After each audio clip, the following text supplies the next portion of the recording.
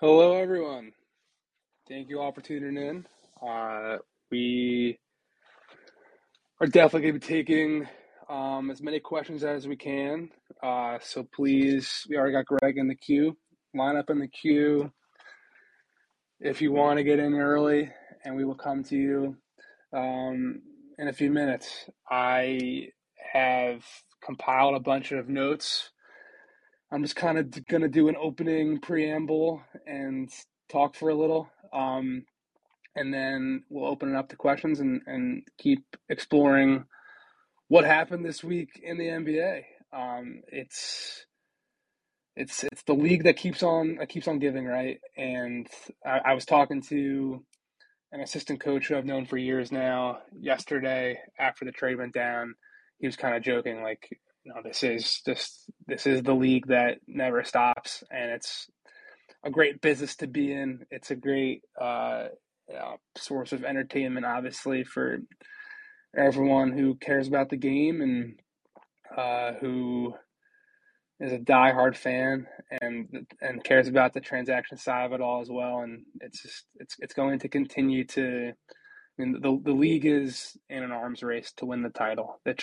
It's considered to be a wide open race, regardless of the fact that Golden State has made what's it, six finals in 8 years, and the fact that we're still talking about the same type of teams, the Milwaukee's, the Brooklyn's, the Phillies, the Miami's, um, you know, the Clippers, Phoenix, what have you, being these contenders. But there's opportunity to go out and make a move, whether it's the Cleveland Cavaliers going and getting Donovan Mitchell, or the Sacramento Kings going and getting Domantas Sabonis. There's plenty of room out there, and I think the NBA has really morphed into a sport amongst the front office executives as much as it's become a sport of what's going on the court.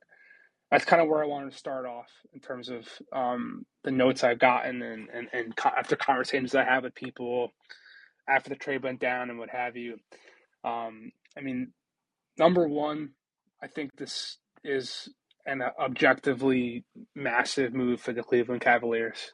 I think, you could call it an overpay if you want, but when you talk to Cavs personnel, and when you have talked to them over the last, 12 months or so, especially as they've kind of taken this next step towards contention in a post LeBron era, um, for a team like Cleveland to build a fortified contender with star power and multiple all-stars, it's hard to do that in free agency, right?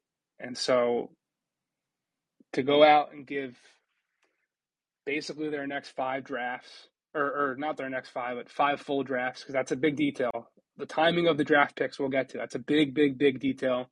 And it's a big reason why, one of the many big reasons why Donovan Mitchell is ultimately a member of the Cleveland Cavaliers and not the New York Knicks. We'll get to that. But Kobe Altman's front office deserves a lot of credit here. I think from my objective chair covering the league, it seems like a big weakness that a lot of front offices ultimately can falter with is the failure to actually push their chips in the table when there's an opportunity to go and get a lot better. And I mean, it was right around this time last year. I don't know exactly when it happened, but Cleveland goes out and does the three-team sign and trade with Larry Markkinen.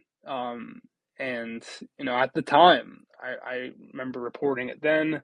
I've said it probably time and again on Callin when it's come up. But like, as great as Larry Markkinen was as a third big man in that weird wonky lineup with J.D. Bickerstaff, like I do believe he was always an asset play for the Cavaliers. They thought he would have retrade value as much as they liked him and thought he was good.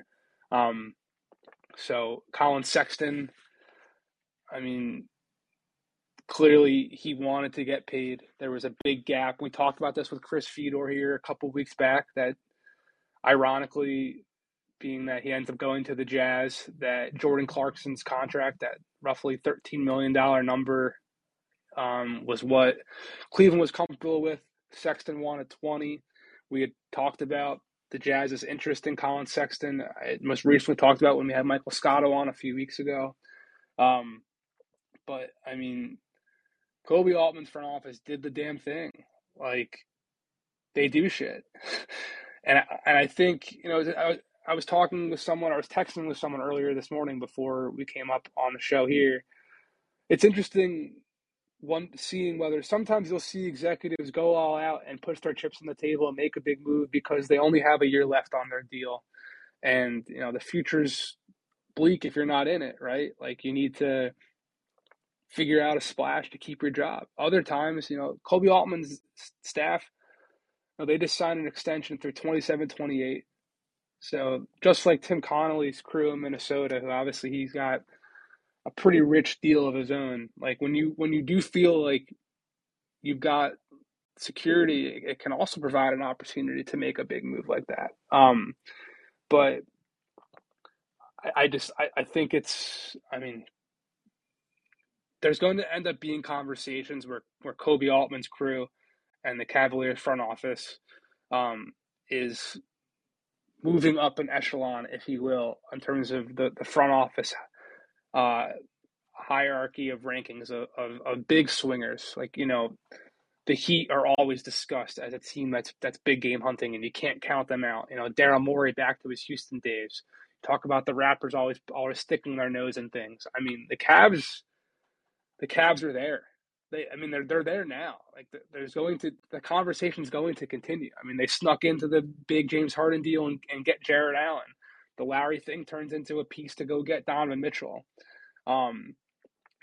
Cavaliers people, from my understanding, and nobody around the league, from my understanding, believed the Cavaliers were really a threat to go and get Donovan. That they had a package that clearly was interesting, but everyone I spoke to, there was even a high-ranking executive I got on the phone with last night from another team who said to me that he had heard the exact package, basically, of what it ultimately became, and he didn't even think about texting it to me because they just didn't think it was real. The Knicks didn't think it was real. There was someone I spoke to directly involved. I think I said this with Chris Herring the other day. No one in the mix really believed that the Cavaliers were a viable threat, and people were certainly of the presumption that Utah was using the Cavaliers' interest as a threat and a negotiating toy with New York. But that wasn't the case. And what ultimately, the chain of events where, the Knicks get this Monday night deadline to get a deal done, or they're extending RJ Barrett. I have been told, and I was told, that final deal, whatever this actual final total packages were, whether Grimes was in it or not, RJ was definitely involved. I do believe Monday night, it sounded like the Knicks were only putting 2 unprotected picks in that final offer because I think they believed they had a runway to get there. Because I have it confirmed. I was told by someone this morning, the Knicks did at various points of their negotiations with Utah put 3 unprotected picks on the table. That offer was there. They would have been willing to get there in certain capacities. So I think anyone who's going to sit here and say that the Knicks didn't put enough in on the table to go get Donovan, I don't think that's accurate to say. I do think that the Knicks felt like they were negotiating against themselves, and clearly they were wrong.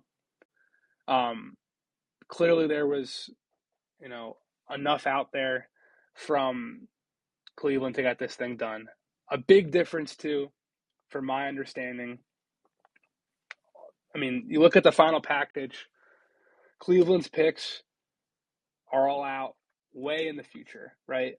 I'm pulling up the details now specifically because I don't want to get anything wrong.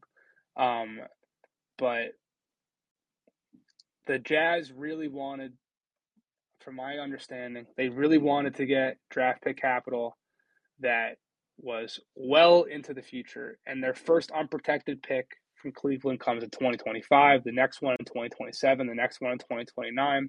The 2 pick swaps, which are unprotected, comes in 2026 and 2028.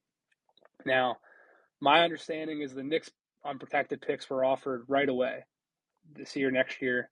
And the Milwaukee pick that they have, which I'm pulling that up now to make sure we're fully accurate here. I believe that pick is top 4 protected. Yes, it's top 4 protected in 2025. So that is basically an unprotected pick as well. It's not. It's close. That's 2025. So if the Knicks offer was their next 2 unprotected picks and that 2025 pick, well, that's not so out into the future where, the majority of this capital coming to Utah now from Cleveland is after Donovan Mitchell's contract expires. There's been reporting out there that he's excited about Cleveland and they're, a great winning situation. But there's certainly a lot of skepticism around the league that he's going to actually want to stick around there long term. And if that contract expires and he's no longer there, then all of a sudden Utah's sitting very pretty with owning the Cavaliers draft capital as compared to, locking in the Knicks' next 3 drafts, where those picks with Donovan would likely be, mid-first rounders at worst in theory. They probably would have been, a bottom tier playoff team in the East. Let's just be realistic. That's also why, the Knicks were reticent to put, all the picks on the table because they did want to maintain flexibility moving forward. So that was a big distinction. The fact that Cleveland could give the future picks that Utah wanted, especially, and the swaps would have been included with New York as well. But think about this. This is important. Danny Ainge, when he was in Boston, that infamous Brooklyn trade, they only got Jason Tatum from a pick swap with the Nets. Danny Ainge values pick swaps and the potential for, 2028. Who knows what's going to happen? Who knows where the world's going to be? That is 6 years from now. The potential, that's basically a free additional. You can look at the Cavs package and the Jazz haul as 5 unprotected picks. You can't. That's just logically what it will compute to. So that was a huge sticking point and a big difference, I believe, in the ultimate packages. I think the other difference too was, as we've talked about all along, the compensation for Donovan from whichever team was going to get him was going to be a sliding scale depending on which assets in terms of players were going back. Quentin Grimes is clearly a huge, sticking point. The Knicks did not want to give him up. The Jazz wanted to get him. But I think a huge factor here, too, is the R.J. Barrett versus Colin Sexton of it all. And like I said on Wednesday, I do not believe the Utah Jazz, from everything I've heard, wanted to keep R.J. Barrett as a member of their core moving forward. It certainly sounded like the Jazz were only interested in acquiring him as an asset play to trade him down the line once again. And once he signed that extension, he was, and even before that, even when he was just being a hypothetical player discussed with Utah, he was going to cost a lot more than the 4 years, 72 that Colin Sexton got. And it's a big win for Colin Sexton. From all accounts I've heard, he was fully prepared, and his representation was fully prepared to take a qualifying offer at a 1 year, whatever it was, 7 to 10 million. I don't know off the top of my head. And risk that going into free agency without any security after a meniscus tear. Instead, he gets 4 years, 72 million, 18 a year, locked in, fully guaranteed, no options, straight 4-year deal. I've got that confirmed. And I think the Jazz liked him at that number and maybe even liked him as a player. I don't know that for certain, but clearly they had been coveting Colin Sexton. I'd written about it the very second that Donovan became available as I was leaving Vegas. Wrote it at Bleacher Report that they're interested in him. I talked about it with Michael Scotto a week ago. They really liked Colin Sexton. So I think that's a big difference too. Sexton at 18 versus RJ at 30 is a massive, massive, massive change in valuation of those guys. So I think that pretty much rounds out what I've got in terms of off the top of my head, what notes I've jotted down. Let's go to questions. I'm sure there'll be more info I can bring as my brain gets jogged and people come through. We're gonna run through as many questions as we got, and we'll see how long the show lasts. So we'll bring up Sean. Sean, how you doing, man? Hey Jake, how are you? I'm doing well. What's going on? So, what now for the Knicks? We lost Donovan Mitchell, who was kind of like my hope for the season. Like, what now? I heard there's people hoping that we trade for SGA, but I don't think that's happening. No, I mean, I have not heard those conversations have happened. He'd be a logical guy to go pivot to try and go get. But I haven't heard like of a clear next move for. I mean, the Knicks are shell shocked by this, for sure. New York people absolutely believed, and their actions showed it with that Monday night deadline. They believed they were clearly in the driver's seat. They believed they had plenty of time. Last time we talked on Wednesday, we said training camp would be the next proverbial deadline to get a deal done. I mean, the Knicks were clearly operating patiently with no stress at all about the situation. They thought Donovan was going to be their guy. They thought he was going to eventually come to them. So I'd be surprised if they'd even like have an option to ready to go and they're going to go make a strong pursuit right now. They certainly could. I mean, there's a lot of time between now and training camp. They certainly could go and pivot and make an aggressive pitch for anybody, but I don't think they were prepared to in the slightest. Yeah, we really thought that we were like 100% getting him. We thought we were like ready to go, but then this happened. It was kind of crazy.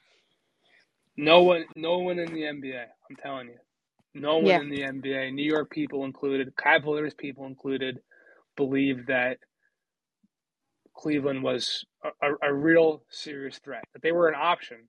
And I think even, Jazz people will say that the Knicks' ultimate offer would have been better than what Cleveland's was. But they've been haggling for 2 months. And I do think there was some animosity at play. I do think that ultimately fatigue kicked in and the haggling took 2 months and ultimately Cleveland was there and yeah, maybe there was a bit of a victory on Utah's side of things of not sending Donovan to his preferred destination. I haven't heard that specifically, but I've certainly heard that there wasn't a lot. There was definitely love lost between Utah and New York during this process. So Yeah.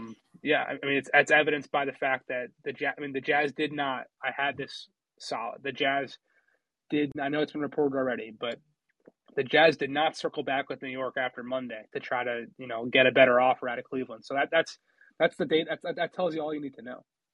Yeah. And I actually heard, I think Woj said that the Knicks offered Mitch Robinson, RJ, and Obi alongside 3 unprotected firsts in like July. And Yep. Honestly, I think Danny Ainge saved us by rejecting that offer. That's a fair point. I mean, I've definitely seen, and thanks, Sean, I'm going to go to the next caller, but I've definitely seen Knicks fans and people in my life have been kind of, well, it would have been too much, good riddance. But, I mean, you also wanted to get the guy, so I do see both sides of that argument. Shay, what's going on? What's up, man?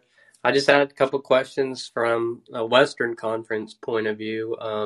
For the Warriors specifically, have you heard anything about Jordan Poole and Andrew Wiggins receiving contract extensions this offseason? And then from the Lakers, are they just going to run it back with Russell? Because I'd like to see that as a Warriors fan. The Lakers, I mean, we talked about this with Chris Herring when a question came. Hold on 1 second here. Just got to send a text message.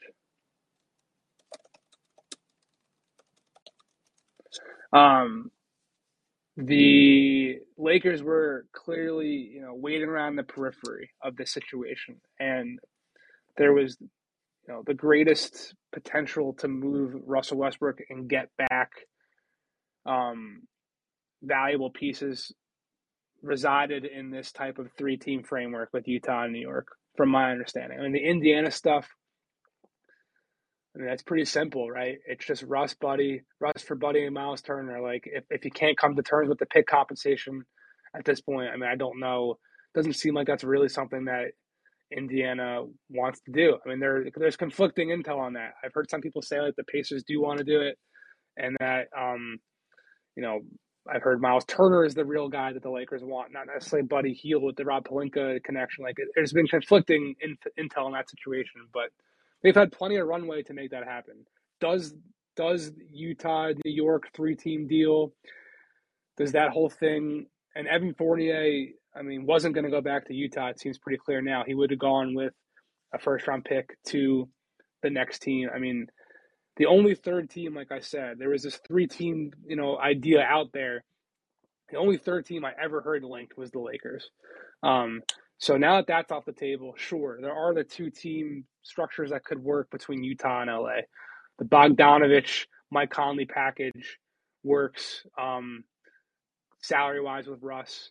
I was even fooling around with it with the trade machine last night. You could even do Jordan Clarkson and Rudy Gay with Bogdanovich to make the math work. But we're going to see ultimately now that pieces are being cleared off the board. So we're going to see now where talks can go for LA. But like I said on Wednesday, I'll say it now too. Like I certainly am of the mind, and it has seemed very clear that both the Lakers and Russell Westbrook would prefer for him to be elsewhere before the season starts. But I also think all sides are prepared for that not to be the case and for him to be back. Like we've seen Mark Stein reporting about Darvin Ham figuring out ways to use those guys together and what have you. So, I think the Lakers kind of do move to front and center now. Donovan's been traded. Kevin Durant has gone back to Brooklyn. The Lakers and Russell Westbrook is kind of the last big – even Colin Sexton's off the board now too, right? So the Lakers and what they end up doing with Russell Westbrook, and it does kind of seem now like the market really is zeroed into Indy or Utah for Russ. I haven't heard of another potential outcome. And I just said I don't really know the validity of Indy. That's kind of where the offseason map is handicapped right now. Jared, what's going on? Yeah, quick question about the Jazz. We have a lot of younger assets now with, all the guys that we got in yesterday's trade and Rudy Gobert's trade and Taylor Horton Tucker. Have you heard of, I guess, who the Jazz are looking to keep out of those young assets and who are guys that may be moved for additional first-round picks or additional assets? Yeah, there's plenty of folks who Utah could clearly move. I think the only names that are like definitely on the trade block, from my understanding, are Bogdanovich, Clarkson, Mike Conley. I think they'd love to move off of Rudy Gay. I've heard Leandro Balmaro's name, that he's available as well. Outside of that, I think they'll listen to everybody else, and they'll listen to Malik Beasley for sure. But I feel like he might have greater trade value from my conversations with people once we get into the season. But yeah, he's going to be someone that teams have interest in as well. The rest of the guys, Jared Vanderbilt, I think a team's going to have to knock Utah's socks off in order to make that happen. On a great value deal, young player, fits into their rebuild. Colin Sexton seems to be a player that the Jazz actually do want to keep. Trust me, I got several texts from people on the league kind of joking, laughing, like, oh, is this just a stopover before he goes to the Lakers, before he gets rerouted to the Lakers? And no, it does sound like Utah wants to keep him long term. So the veteran pieces and Malik Beasley, I would say is he's clearly a younger guy than those other pieces. Those are the names I would look out for. I think the younger pieces will be there for the time being, yeah.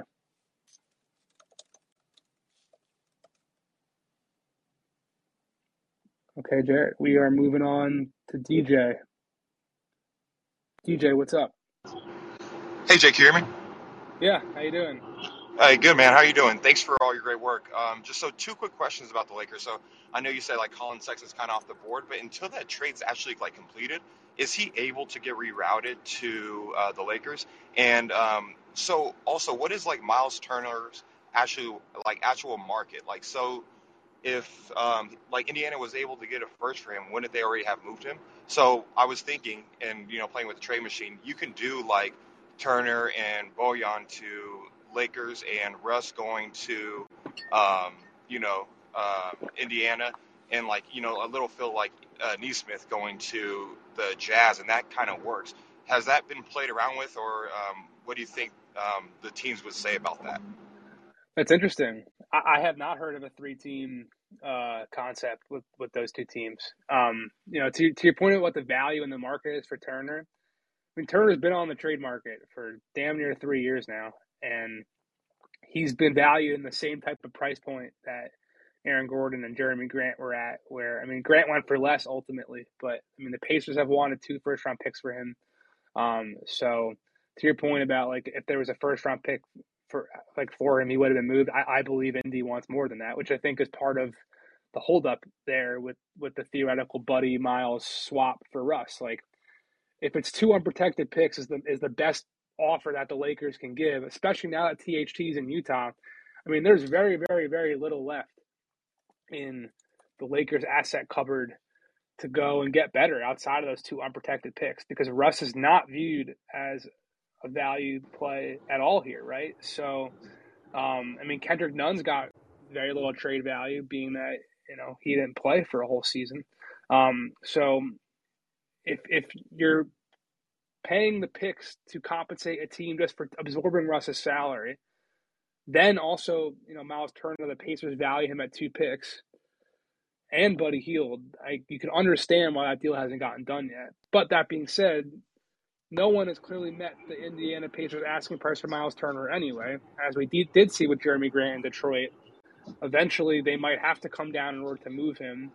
The one tricky thing about trading him overall this year, and I definitely will write at some point like a trade candidate article about who's on trade watch for this season. I mean, Turner's at the top of the list, just being that.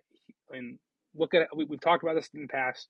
Just look at how the transaction cycle has gone in the last couple of years. It's been very reflective of this, but upcoming free agency and an upcoming lucrative payday triggers a lot of early trade talk and early trade activity. So Miles Turner's next extension is going to be the ultimate context for a team trading for him too, because if you're giving up legitimate assets to go get him, then you're going to have to back that up by paying him too, and he's going to want to get paid.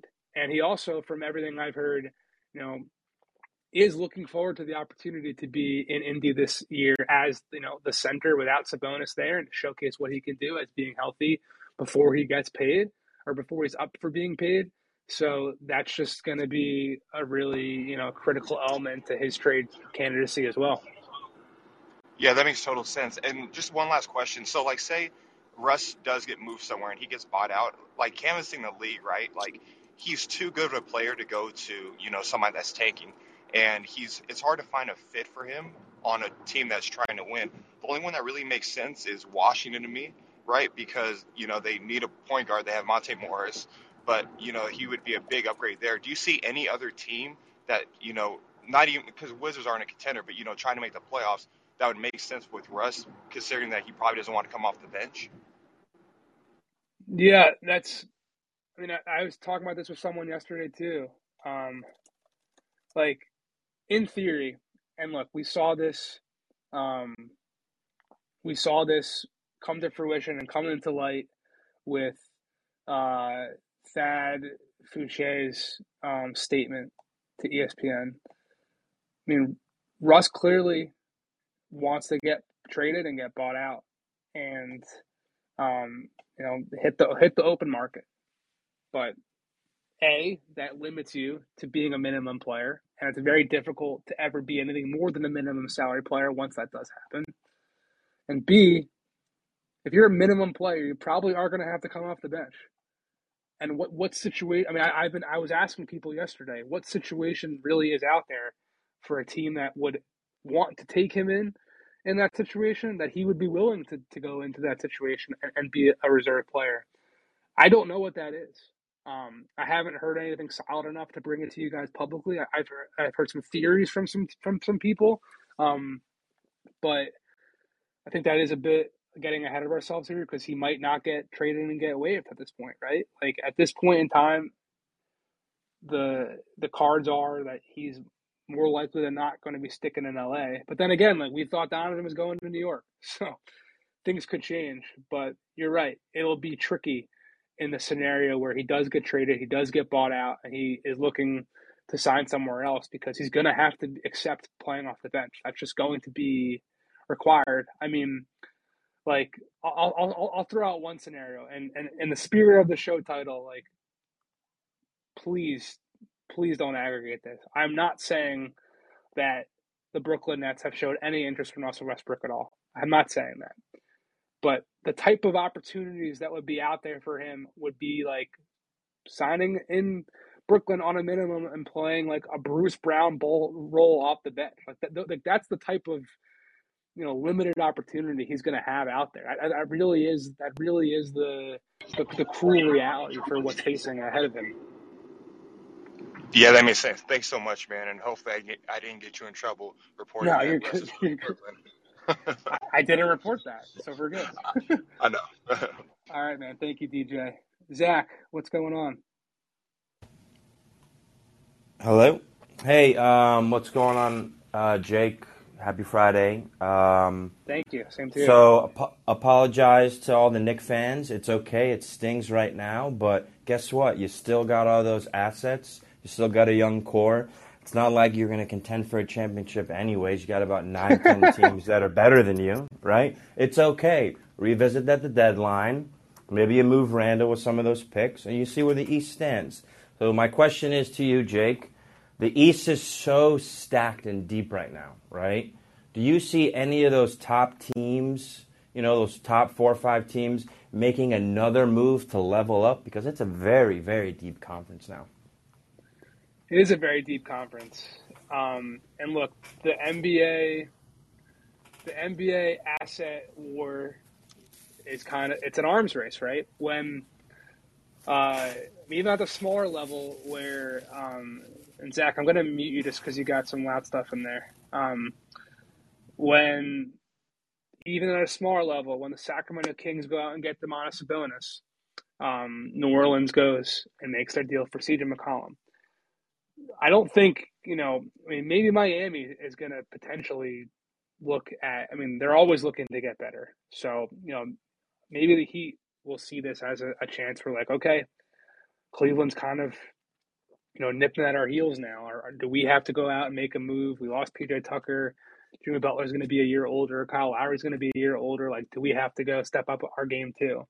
But I don't think Boston and Philly, Milwaukee. I keep hearing, it's kind of funny. I hadn't heard it for a while, but I keep hearing people now say like, if Chris Middleton was healthy, the Bucks would have won the title last year. Like the Bucks are certainly talking to themselves about that too. Like the Bucks view themselves, that a lot of people in the East view the Bucks as basically, the de facto reigning champions. That's not to discredit what Golden State did, because who knows if they would have won, but people think they would have had a really, obviously a fighting, punching chance to get out of the Boston series with Middleton and what have you. I don't think those teams are going to be thinking they got to go make a move. But could Toronto, could Chicago, could Atlanta, could Charlotte, could New York? They still have this asset play. To the guy, I think it was Sean who said the Shea thing earlier. Like, yeah, the second that there's another player out there, whether it's Damian Lillard, like any player, Bradley Beal, any player that we've talked about in the past, any player who we haven't talked about in the past, it becomes an unexpected situation where they are disgruntled and want to get, like the Knicks are going to be at the front of the line again. I do think all those teams are going to be starting to think about, okay, like Cleveland is up the ante. What are we going to do? There's basically 9 top teams in the East right now. With, looking back at last year's standings, Miami, Boston, Milwaukee, Philly, Toronto, Chicago, Brooklyn, Atlanta, Cleveland. Like, That's your top 9 in some order. And then you're going to have Charlotte, New York, and Washington battling for that 10 spot, basically. I mean, maybe one of those teams can be a little bit better than that, but it really seems like they're kind of, in that next tier. And then Detroit's going to be a sneaky team fighting for that play-in tournament team as well. Honestly, I think people are prepared for that. But are the Pistons going to be looking to make moves to inch that much closer to making the play-in tournament? I don't think so. I think the ripple effects from the Donovan trade will potentially impact that Toronto, Atlanta, Charlotte, New York, Washington tier. I mean, the Wizards definitely have been poking around. Charlotte too. We're poking around on Donovan, and I think just like I said at the top, most teams in the NBA right now are looking at how to get better and how to up their ante to try to compete, whether it's for the title, if you want to move into the play-in tournament, if you want to move out of the play-in tournament and into the playoff picture in earnest. It's a really exciting time to be following the NBA transaction game. It really is. Zach, anything else? Yeah, just like it's such a deep conference. I don't think it's. I mean, it's insane how much talent there is in the NBA, and you're right. The transaction game right now is amazing, but do you see like maybe a team like in Atlanta? Do you think anyone's going to be a seller at all? Like, do you think any of those teams? And you know what? We're not going to compete. Like, we don't have the talent. Let's just break it down. This is putting me in jeopardy of getting in trouble as well. But I'll say, I'll say the Wizards. I mean, they're trying to rebuild this thing around Brad, but I mean, if they're really out of the playoff picture, we could see things change come February. Indiana's going to be a seller, right? Like, I think they will still be looking to get back a rich package for Miles Turner. I mean, shit, they were willing to go out and make that offer for DeAndre Ayton, right? Like, they were very much contemplating a future without Miles Turner, and we're ready to work with Miles Turner's people, who, by the way, same representation as DeAndre Ayton, try to find him a new home. That would be where I look. First thought of mine right now. That's potential.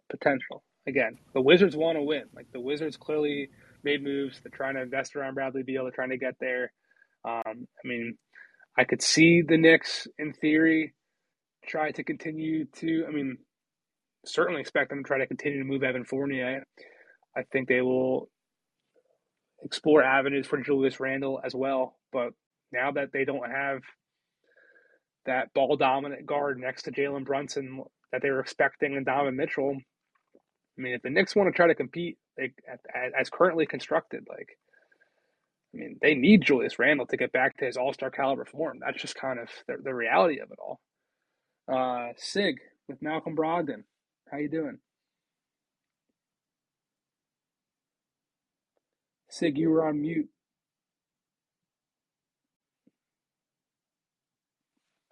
Okay, Sig, I'm going to go to Aristotle. Hello? Oh, sorry. Are you here? You're here. We got it. What's up, Sig? Sorry, I didn't know.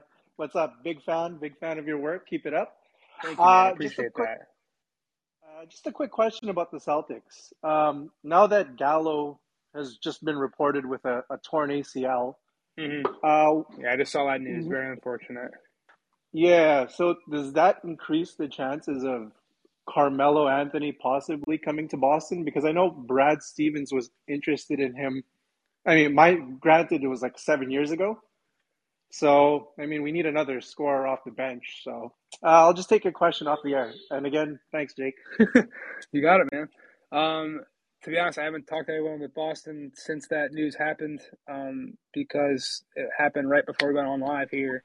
I mean, yeah, they're going to absolutely be looking at options, because they were very, very, very excited about Gallo. I mean, clearly they invested in him, and I think not only did they see it in the postseason, but they were feeling for a while that they needed some ancillary bench scoring. So yeah, Carmelo would be, I mean, at the top of the list of guys who are actually available right now who can do that.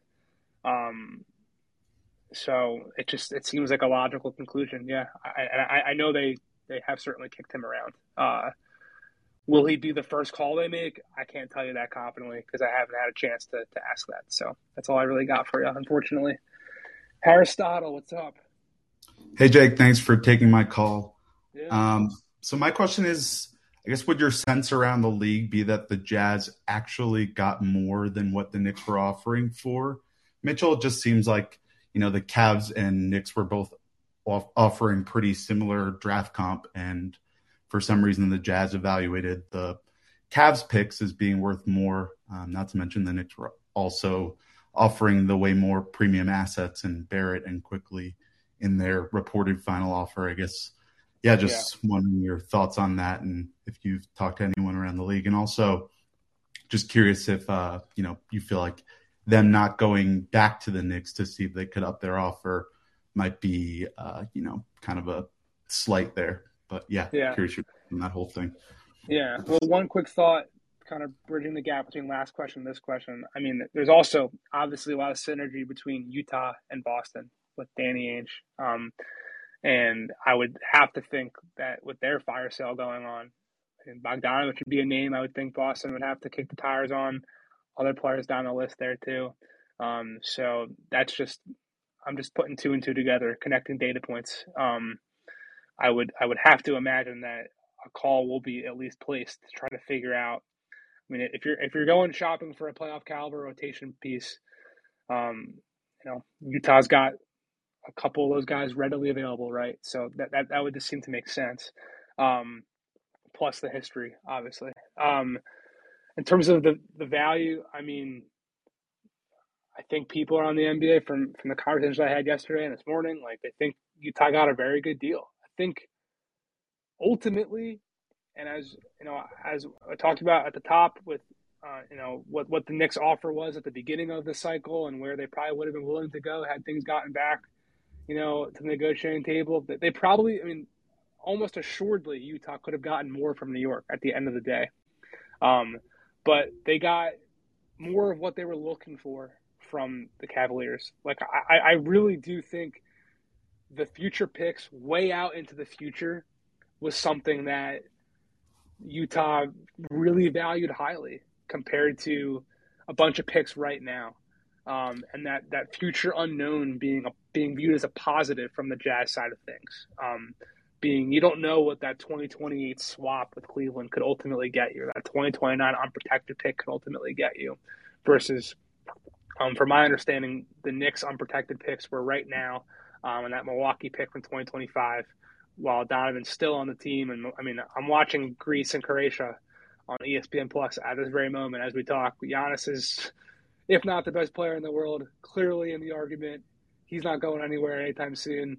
How good's the Milwaukee 2025 pick really going to be, even if it is just top four protected, even if it was unprotected, which I don't think that the Knicks would have been able to negotiate that with Milwaukee, but I'm just speaking conceptually there. So in terms of what the Jazz's rubric was for future picks that were unprotected, future picks that had high ceiling, that Colin Sexton versus RJ Barrett thing we talked about earlier, especially at their price points for their next contract.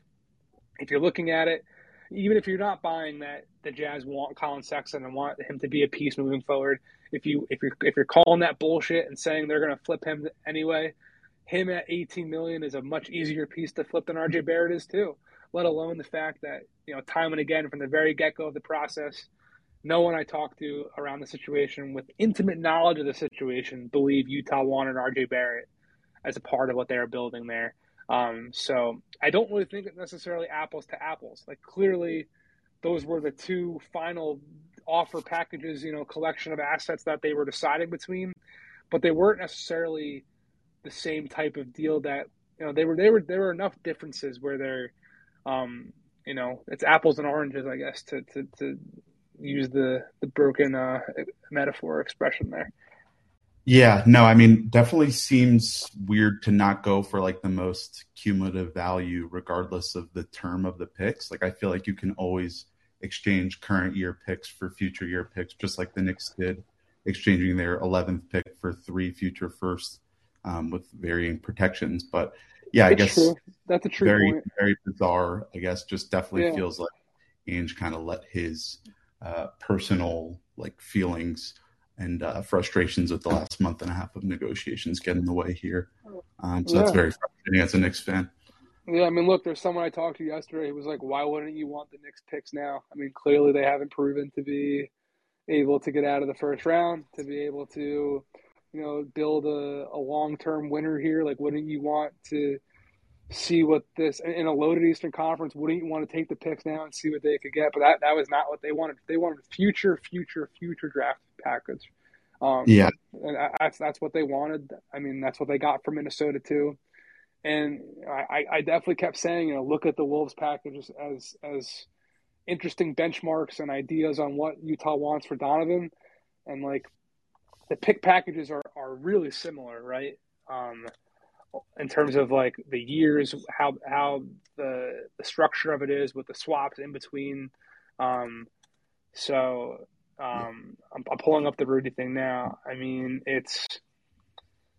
I mean they got picks in 27 and 29, and the picks, and I believe those are the unprotected ones. Like the Jazz had a goal. The Jazz had a goal. I mean, someone who was familiar with the talks, let's say, I wouldn't say involved, but very familiar, told me on Thursday after we did the podcast, he listened and kind of gave me some feedback on what I'd said. And he said, this might ultimately come down to whether or not the Knicks will give their 27 and 29 pick unprotected. Like that was clearly something that Utah was very focused on. yeah, but also one other thing, like they could have easily gotten both Sexton and RJ, right? Like you can just flip Bogdanovich in a sign and trade, or even whatever salary matching, even if it's Fournier. Maybe you attach like a heavily protected pick that the Knicks give you to get it, but very easy to like navigate both of those situations, in my opinion. But yeah, You're very. saying they could. You're saying you think they could have done the deal with RJ and then gone out and got Sexton as well. Yeah, I mean, nobody was offering Sexton that money. The Jazz were the only suitor, it seems. So it's like you just do a sign and trade there after it. Well, I Give don't. the Cavs an I'll just asset push back. back on that. I'll just push back on that and say I don't know how much of an appetite. I mean, there were no other players that went back with Donovan to Cleveland, right?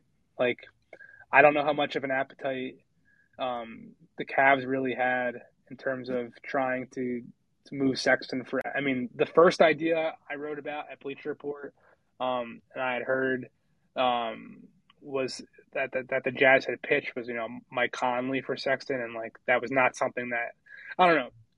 I don't know any much more specifics outside of the Conley thing, but when I talked to someone very high ranking in Cleveland about the Sexton sign and trade possibilities with Utah, well before the Donovan thing even seemed like it, like that was even separate of Donovan, because I do think at first the way it was communicated to me, Utah at first contacted Cleveland about bringing Sexton in to pair him next to Donovan.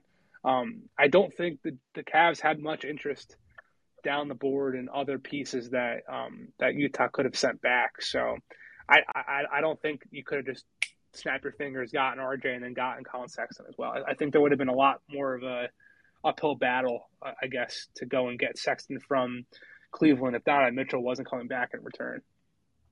Interesting. But yeah, anyway, thanks for taking my many questions there. I appreciate it. You got it. Sorry, I just got another phone call.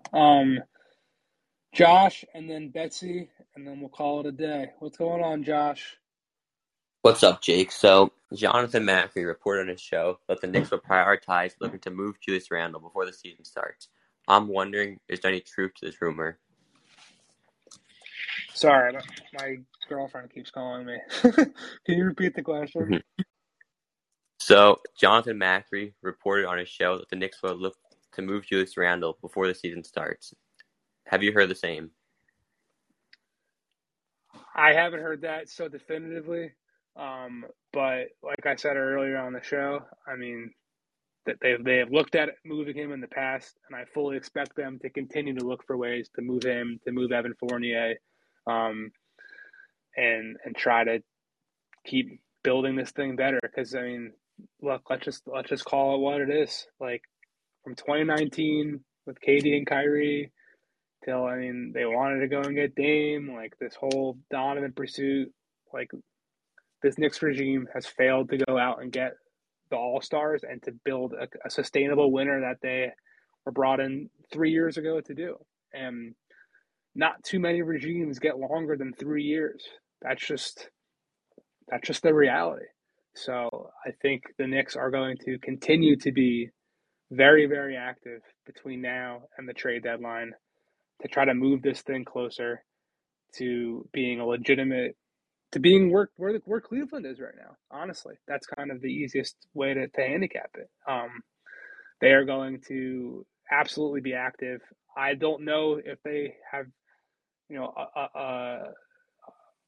a clear goal of saying let's get rid of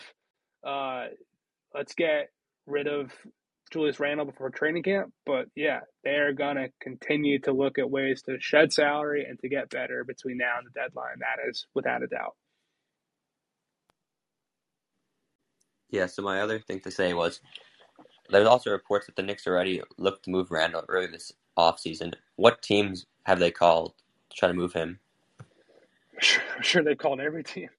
I mean, the only talks I know that they were definitively having with him, at least like in concept, the Lakers.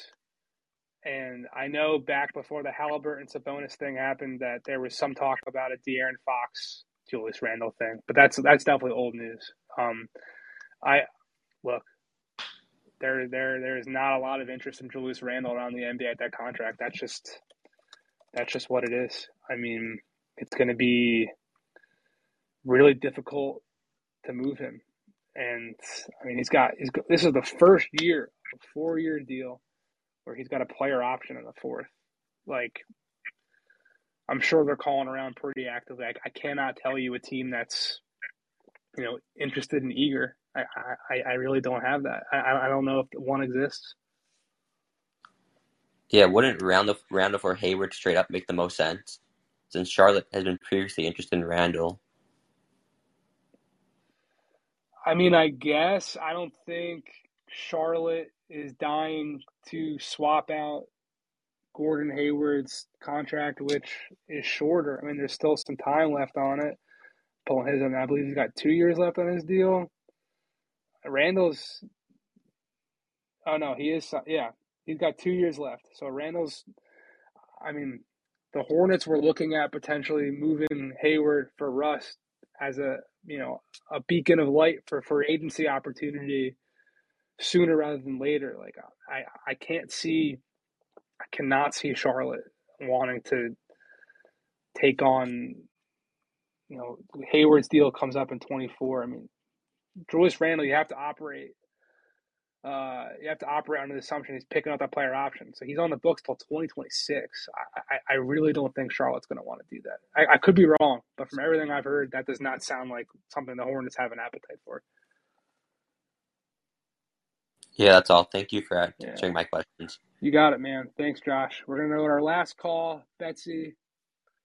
I don't know how you're going to take this comment, Betsy, but my mom's name is Betsy. So what's going on? Really? How are you? I do that a lot, actually. Okay, thanks for taking my call. So my question was about Jay Crowder.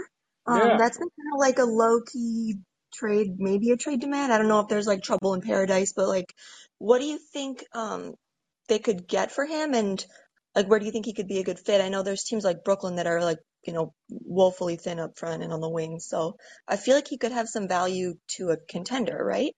Yeah, I mean, to go back to that question about Gallo replacements, obviously Crowder had a lot of success in Boston under Brad Stevens. I could see them having interest. I mean, Miami definitely had interest in him. He was there in the past. He will be. I mean, Jay Crowder is in that veteran championship contending mercenary class, like Trevor Ariza was all those years, and how PJ Tucker has been. Like, yeah, I think I certainly heard his name all throughout the offseason as a trade candidate, as someone that teams were calling on, that Phoenix was willing to move. I think Dario Saric, who is in this Croatia game I'm watching now, is another Suns piece that, maybe does Dario and Crowder get packaged together to go get somebody? I don't know, but there will be interest in Jay Crowder, that's for sure. And I definitely can confirm I've heard his name mentioned in trade talks throughout the summer. So I would be on the lookout for him to be a potential trade candidate, definitely. Do you think Phoenix has enough depth up front to move Crowder and Saric? Like, I feel like they're getting a little thin there at that point then, but I don't know. Yeah, I mean, the Suns have flexibility, being that they can run some interesting lineups with Mikal Bridges at the 4, Cam Johnson at the 3. Um, you know, Damian Lee is a bigger wing that maybe in some bench lineups could kind of. I mean, he played some small ball 4-ish with Golden State. Jock Landale, I think, will be someone like Frank Kaminsky in years past, where during the regular season, I'm not saying like in the playoffs, but during the regular season, they will try and use him for large stretches of minutes to spell DeAndre Ayton and Bismack Biyombo. I think Okogie can play some minutes at the 4. Like they'll have options, but also like to your point about them being thin on the wings, like it's certainly seemed like Phoenix's priority for going out and adding has been like wing shooting. Like Eric Gordon's been that name that they've been really linked to in the past, right? The past 12, 18 months. Bogdanovich, I think, will be a name that if I haven't reported that yet, and I'm pretty sure that's been out there already, but I've certainly heard that's a name that's been on Phoenix's radar. I think Toronto is another team that's been calling on Bogdanovich. There'll be a competitive market for all those guys. Jake Crowder will be right in that mix, and that there's plenty of opportunity, I think, for Phoenix to kind of round out this rotation. Yeah. Okay, thanks. Yeah, I was just wondering because, I feel like he's had some success there, and it's just, I don't know if he's like requested a trade or he's like hinted at it, but it just seemed like it wasn't getting, a lot of coverage in the Yeah, media. I guess. to be honest, I don't know why they're at that situation, but I have certainly heard a lot of talk about them potentially looking to move him. So whether that's being derived from him and his interest to want to go somewhere, or them being done with Jay, I don't have that answer for you, but I definitely can confirm that he's been in trade talks for sure. All right, cool. Thanks, Jake. Thanks for taking my call. You got it. Thanks to everyone for tuning in. I believe we're going to have Chris Fedor, the great Cavs beat writer, back on the show sometime next week. We'll have to figure out a time and place to make that happen. But I feel like today was mostly Knicks Jazz centered, and we'll dive into Cleveland's process here. We'll dive into what's next for them. We'll dive into the future. I mean, there's already a natural question of what happens with Karis LeVert in terms of he was someone who's extension eligible, and what's his next deal, and they gave up assets to go get him. So there's plenty of meat left on this bone. Thank you guys for tuning in. Noon on the Friday of a holiday weekend. Really enjoyed the talk as always. Appreciate you guys listening, following on the work. Please, download the app and subscribe to the show. Follow the show. You get updates on it, and you can call in and ask a question if you do make an account. Again, appreciate all you guys rocking with me throughout the off season, and excited as we're in September now. The season's getting started soon, so a lot of great stuff coming soon. A lot of good conversation to have here. A lot of writing to be done. A lot of reporting calls to be made, and we'll keep doing it. So thank you guys. Take care.